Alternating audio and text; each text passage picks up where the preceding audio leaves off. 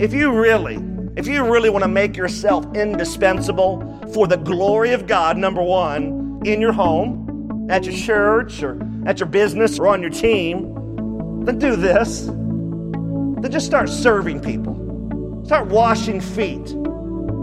Expecting nothing in return. Welcome to This Day in the Word with Pastor John Couch, the radio teaching ministry of This Day Ministries. It is a joy to have you listening today, and we pray that you will be encouraged, challenged, and motivated to live for God like never before. And now, with today's message, here's Pastor John Couch. Father, we come before you now, and oh God, we lift your name on high. We give you glory, we give you praise. Worthy is the Lamb who was slain. So, Father, as we open your word, I pray that you would speak. God, I pray that the word would go forth in power. I pray our hearts will be crushed. And God, I pray that you will get the praise and you will receive all the glory. Oh God, help me to decrease right now while you increase. And to you be that praise, to you be that glory. And we pray this in the mighty and the matchless name of King Jesus.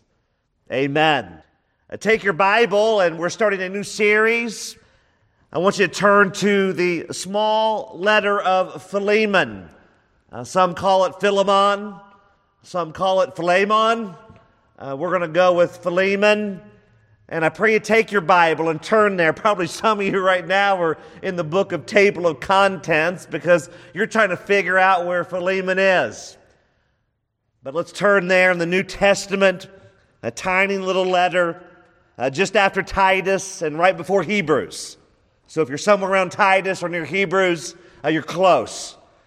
And simply the title of the sermon series is The Pursuit of Interceding for Others. The pursuit of interceding for others.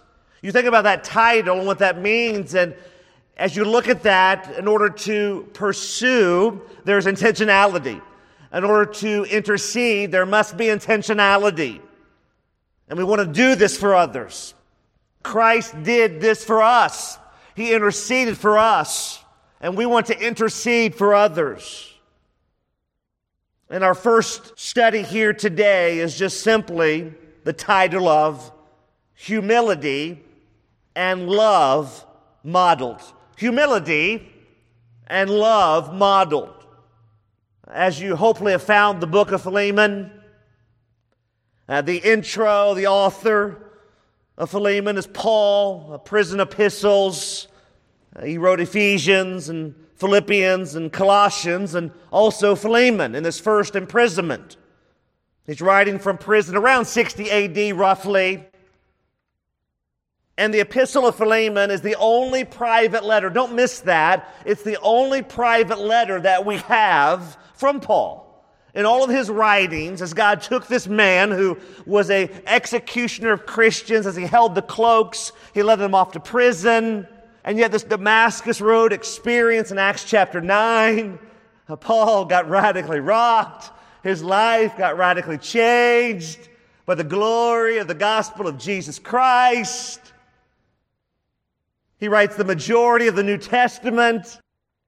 And yet this is the only private letter.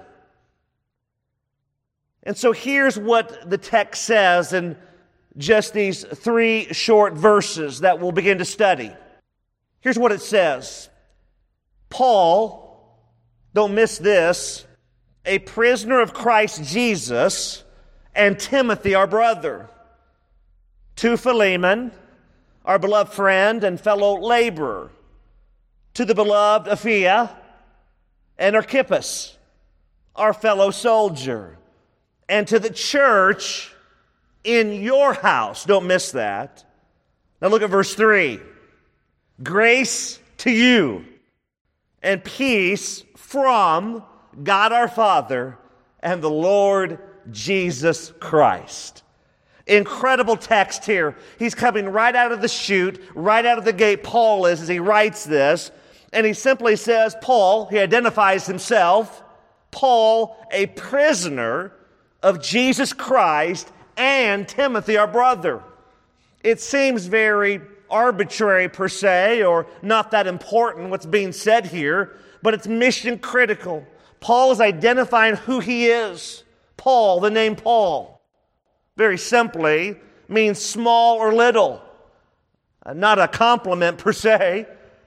You probably wanted the name that said muscular, tall, powerful, imposing. No, he has this name that means small or little. And yet in the midst of that, we can deduct that here's what God does. He takes what's small and little, insignificant, and God takes it and shapes it and molds it, and He uses it for His praise, for His glory. God takes the things of this world that seem mighty, that seem powerful, that seem strong, and God takes those and makes those things look foolish because it's God and His glory that's strong. It's God and His power that's mighty. It's God and what He does, all for the fame of His name, that is so potent, that is so intoxicating, that is so intoxicating. It's God, it's God, it's God. And then Paul says, prisoner. Paul, a prisoner. Prisoner, one that is bound, one that is captive. Prisoner of who? Here's the object of who he's a prisoner of. Jesus Christ. Jesus Christos. Jesus Christ. Jesus means Jehovah is salvation. Jesus Christ, Christos, the Redeemer, the Anointed One, the Messiah. You see the object of now who Paul is in Christ? As I alluded to earlier, he used to be this one man, but he's no longer that man. The old things have passed away. All things have become new. Paul doesn't look behind. He puts the things behind. He rips off the rearview mirror of life. He says, I'm no longer that man. I had that Damascus road. I encountered this Jesus who is called the Christ. My life is no longer my own. I live for the one who took my place. That's what Paul is saying. I'm a prisoner. I'm bound and I'm held captive willingly to the one. I'm held and I'm bound in captivity to the one who took my place, who bought my life back as He redeemed me. He pulled me from the grip of sin. He pulled me from the grip of darkness. He took my feet out of the miry clay and He set me on high hills. I am bound. I am captive. I'm a prisoner to the Lord Jesus Christ. How about you today? And then he says these words, and Timothy, our brother. Timothy, Paul's mentee. He's a resident of Lystra, apparently, whose father was Greek and mother a Jewess. He's our brother.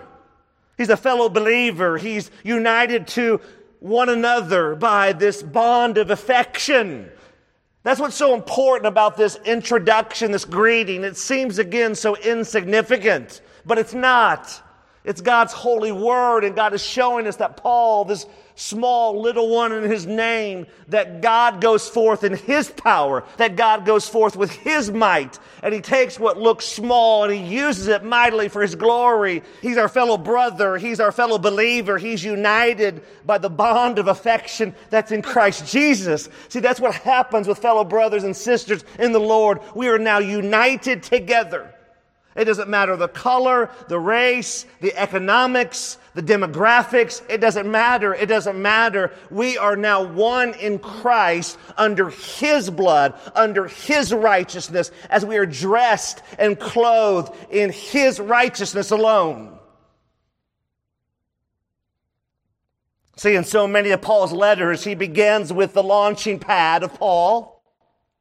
an apostle, communicating his authority. Don't miss this, dear one. But here he takes a completely polar opposite approach in his greeting. He says, Paul, a prisoner of the Lord Jesus Christ. He doesn't say Paul, an apostle. He could have, but there's a method to his madness by the inspiration of the Holy Spirit as he is writing this letter, the only private letter to Philemon. He writes this and says, Paul, what? A prisoner of the Lord Jesus Christ. Like, don't miss that. See, the key in this is your key number one that I want to give you now. And key number one in this study of the pursuit of interceding for others, and maybe right now as I'm talking and you're listening, the Holy Spirit is saying, I need you to go intercede for him. I need you to go intercede for her. This key number one is so crucial. And here it is. Key number one, write it down. If I am to intercede for others, I must show sacrificial love and self-emptying humility. Let me say that again. Write it down. Key number one, if I am to intercede for others, I must show, I must extend, I must model sacrificial love and self-emptying humility. If you're really going to intercede, there has to be a sacrifice there of love. There has to be a humility that is emptied of self. That's humility in its definition. That we're thinking of others and no longer self. See, the world might say, way to go, Paul. You followed this Jesus and look where it got you. And the world would mock. The world would say, hey man, you're a prisoner of the Lord Jesus Christ. But even though Paul is physically in prison, listen closely, dear one, even though he is physically in this first imprisonment, Paul is more free than he has ever been, as his life is now no longer his own. See, there's so many people that are living in bondage today. They're living in shackles. They're living in a self-imposed prison. They have all the toys of the world. They have all the accolades. They have the success. They have the trophy life. They have the American dream. And yet the reality is this: they're living in a self-imposed prison. You can have everything in this life and be in bondage. You can have everything in this life and be in a prison. Not with Paul, though. Paul did not say he was a prisoner of Rome. He said he's a prisoner of Jesus. What a badge of honor. He didn't say I'm a prisoner of Rome. Rome didn't hold the keys to him. Jesus holds the keys to Paul. Paul says with glory and with emphasis and with great boasting in the Lord, he says, Paul, a prisoner of the Lord Jesus Christ.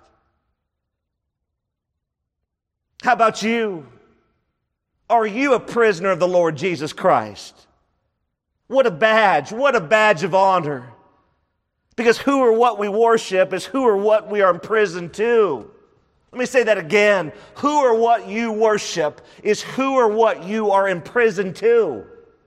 If you are worshiping the American dream and accomplishing all the goals and all that you think will bring you the contentment and the peace and the joy that you so desperately crave, if that's what you are imprisoned to, we could say this truthfully, that's what you worship. So if you're going to intercede for others, you can't be enslaved to the things of this world. You have to be enslaved to Jesus and Him alone if you're truly going to serve and minister and intercede for others. That's the only way this can happen. Write this supporting text down, 2 Timothy chapter 2, verses 8 through 9. Write this down. 2 Timothy chapter 2, verses 8 through 9. Paul writes here to young Timothy as he's pouring into this brother. He says, remember that Jesus Christ of the seed of David was raised from the dead according to my gospel, for which I suffer trouble as an evildoer, even to the point of chains. And then Paul says these words. Don't miss these words.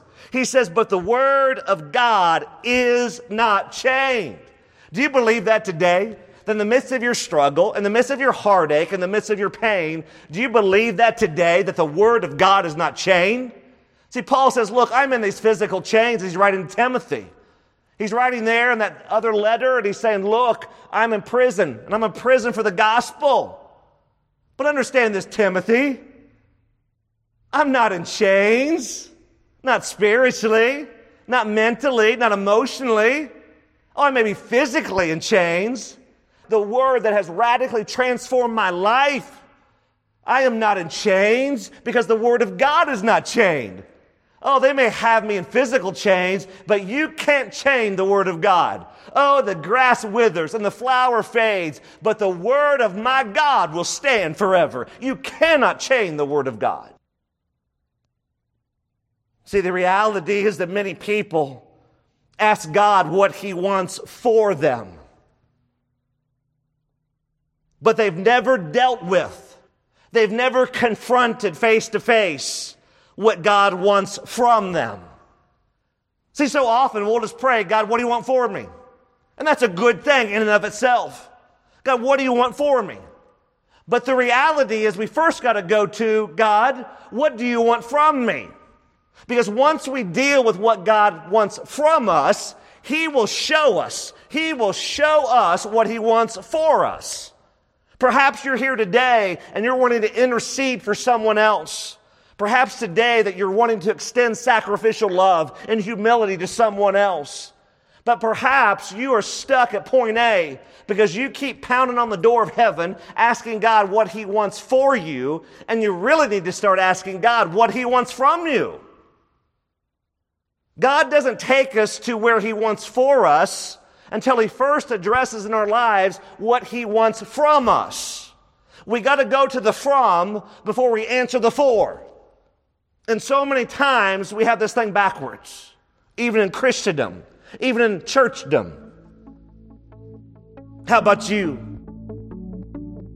You're listening to This Day in the Word, the radio teaching ministry of This Day Ministries. All of Pastor Couch's messages are archived and are free to download at thisdayministries.org. In addition, you can share your prayer requests with us via email. Our email address for prayer requests is prayer@thisdayministries.org. That's prayer@thisdayministries.org. And now, back to This Day in the Word with Pastor John Couch.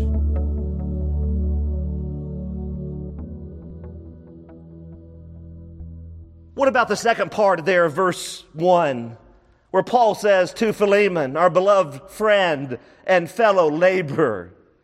Philemon literally means this, one who kisses. He's a convert to Christianity under Paul in Colossae. He's our beloved friend. He's highly esteemed. He's worthy of love.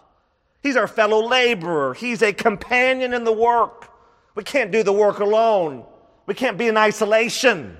Those that are in isolation get destroyed. But when we have two are better than one, and a threefold strand cannot be easily broken. Paul knows this, and he's complimenting Philemon as he's writing to him this appeal, as Paul is interceding. So what does verse 2 say? Verse 2 says this, to the beloved Apphia, Archippus, our fellow soldier, and to the church in your house. This is so important. Apphia, it means fruitful. Perhaps it was Philemon's wife. Archippus, perhaps Philemon's son. Or perhaps, he could have been a pastor there who took the place of Epaphras, who had gone to Rome to assist Paul. There's some debate in what all their roles were, but we know this very clearly through Scripture in the canon as we read this, that to the beloved Apphia, Archippus, our fellow soldier, and to the church in your house. See, this fellow soldier is so important. It means an associate, one who labors in the conflicts for the cause of Christ. There's a fellow laborer, there's a fellow soldier. Do you see the connection here? And again, if we're assuming that Apphia and Archippus are related to Philemon, this would make logical sense why Paul was including them as they would have been included by the offended party, Onesimus. And we're going to learn later as we study this short letter together of how he went AWOL and his status in that. But also don't miss this, and to the church in your house. So very, very key, because the church, this is this ecclesia, this gathering of Christians who intentionally and urgently meet together as they gather in community. They're meeting in the house. Please note this, church family. As you're interceding for someone else, as you're praying even right now and thinking about who to intercede for, as the Holy Spirit is speaking to your life, that who can I have sacrificial love towards? Who can I have humility towards? Note this, that the church is not what we do. The church is who we are. Don't miss that. The church is not what we do. The church is who we are. As that old song that we sang as a child went, the church is not a building. The church is not a steeple. The church is not a resting place. The church is the people. I am the church. You are the church. We are the church together. All of God's people all around the world. Yes, we are the church together. See, Paul knew this. He's imploring them through this letter as he's interceding. And as he does so with love and humility and grace, it models for us what key number 2 is. And key number 2 is simply this. Write this down. Key number 2 in your notes. If I am to intercede for others, I must embrace that it's no longer about me. And it's all about we. Let me say that again. Key number 2. If I am to truly intercede for others, I must embrace that it's no longer about me. It's all about we. Notice who Paul is aiming the focus on. Others, which is ultimately Jesus. External focus. This concept is one of, if not the most difficult, in the human flesh, to not rebel against, because we are inherently focused inward. This is tough. This is tough sledding. This is like plowing through concrete. This is not easy, and yet thriving, healthy homes, churches, businesses, and teams make it their aim to focus on John 13, to wash feet, and to realize the power of the pack. There's no I in team, and yes, teamwork, as was once said, teamwork certainly does make the dream work. So what's the goal? Well, the goal is simple. The goal is always God's purpose over personal preference. If you're going to intercede for someone else today through sacrificial love and through humility, the goal has to be God's purpose over personal preference. Run everything through the glory of God filter. Run it through that filter. The glory of God filter. Is what I'm going to do next going to give glory to God? Yes. Okay. Move forward. Run it through the glory of God filter. Is what I'm going to do next going to give glory to God? I don't think it will. Don't do it. Abandon it. Flee from it. Run. You say, boy, that sounds harsh. Think about Galatians 2:20. Galatians 2:20.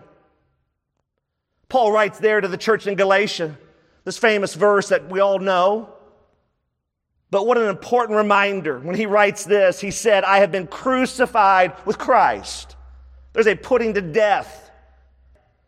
It's no longer I who live, but Christ who lives in me. And the life which I now live in the flesh, I live by faith in the Son of God, who loved me and gave himself for me. Do you see this? If you're really going to intercede for others, you got to die to self. It can no longer be about you. If you're going to intercede for others and it's about you, you're not going to be able to intercede for others.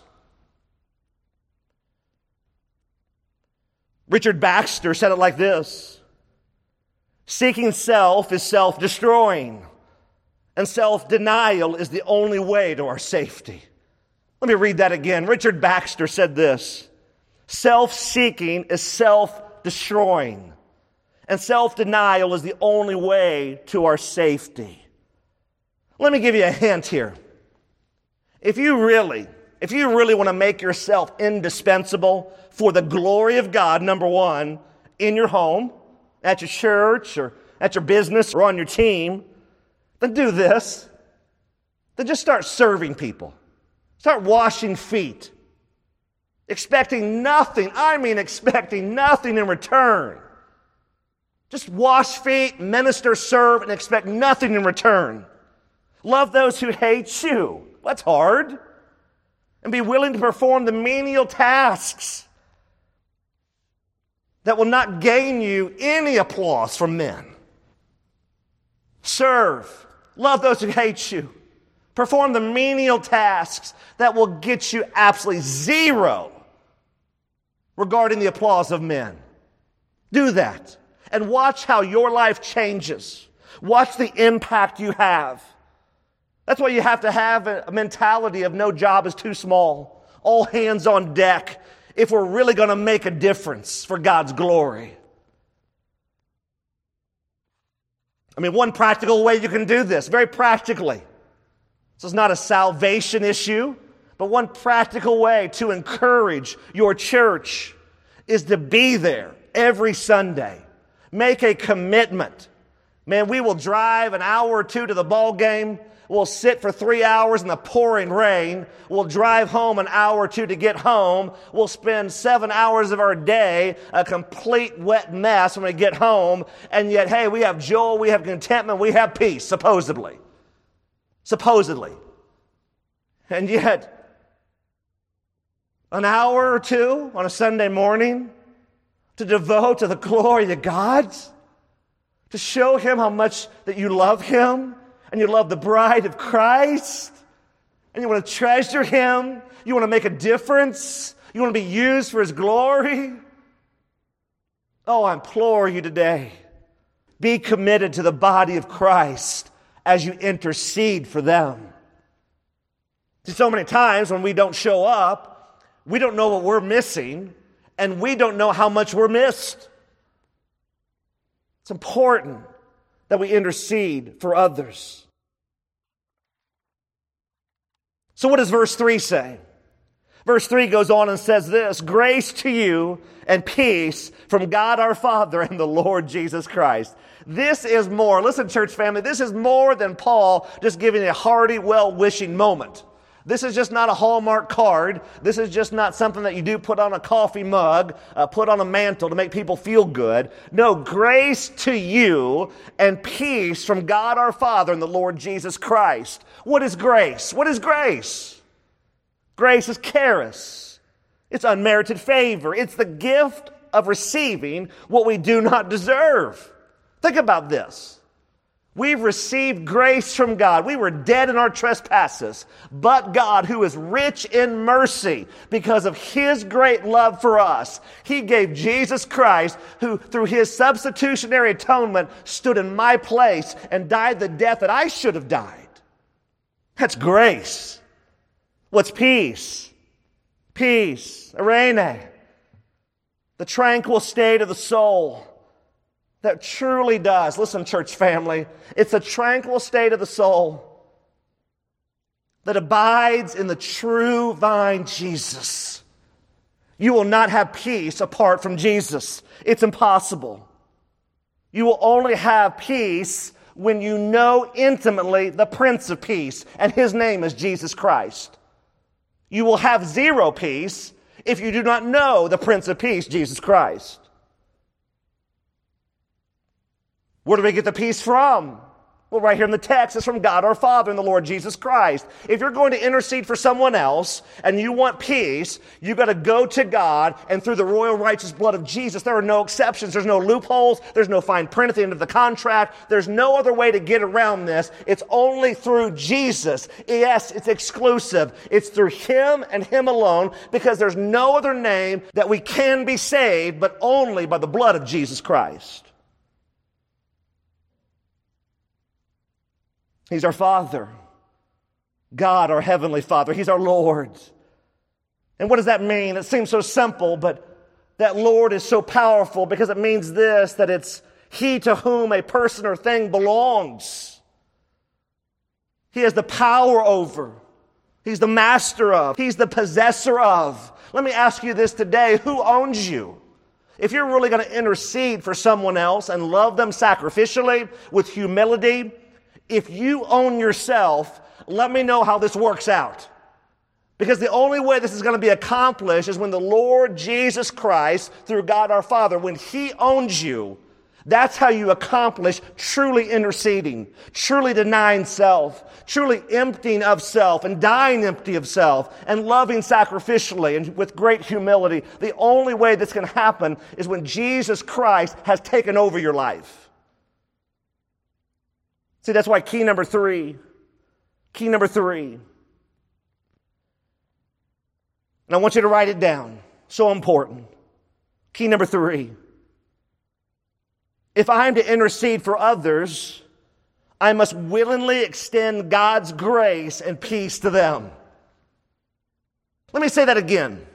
Key number 3. If I am to intercede for others, I must willingly, don't miss that, extend God's grace, His charis and peace, His eirene, to them.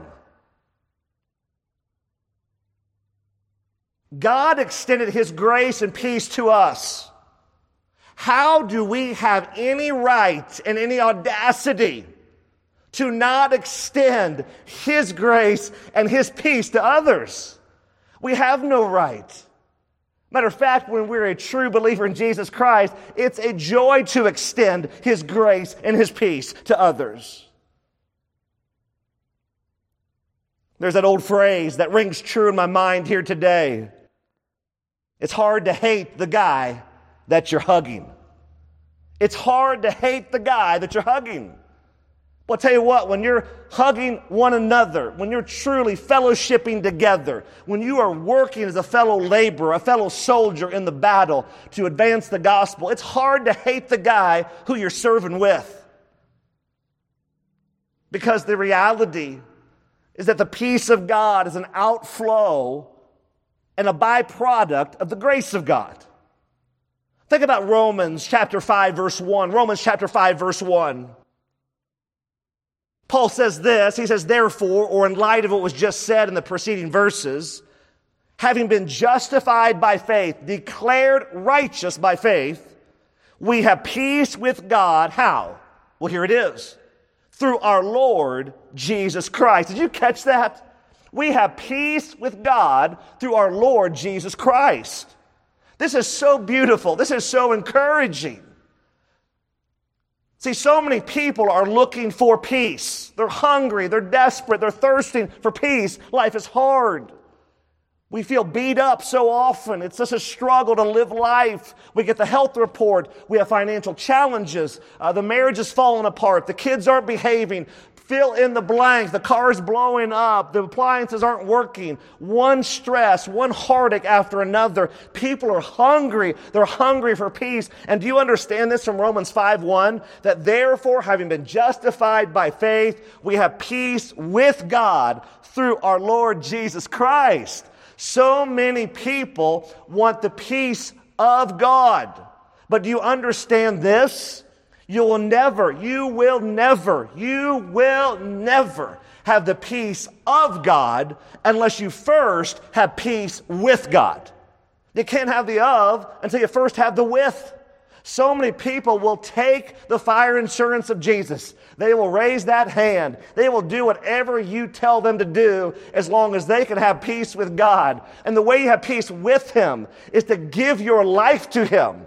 You don't hang on to anything. You surrender everything. Jesus abandoned everything to go to the cross for you. He expects you to abandon your life to be a true disciple of His.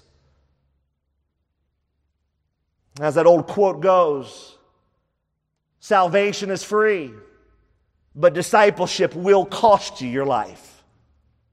How about you today? Do you have peace with God? Or are you just looking for the peace of Him? Are you just looking for the peace of God?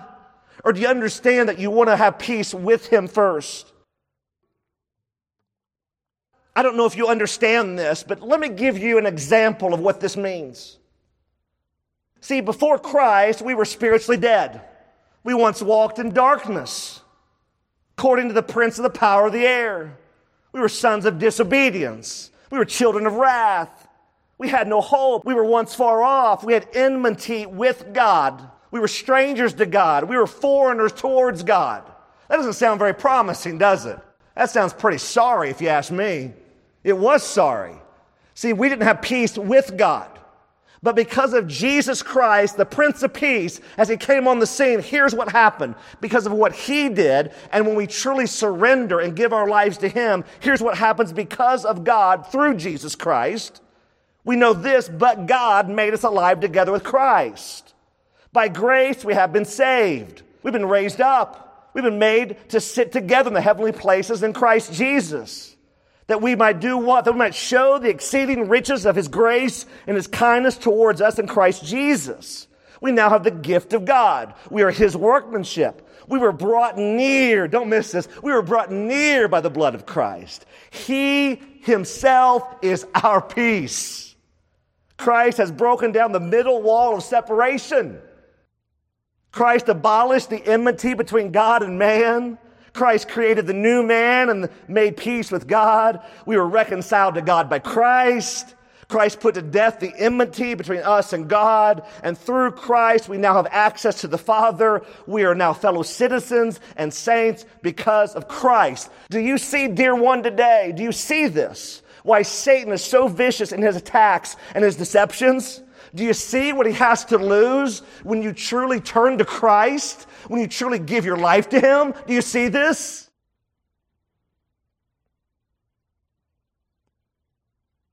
Do you want to intercede for someone today? So here's the takeaway question if you said yes. If you really want to intercede for someone today, ask yourself this question.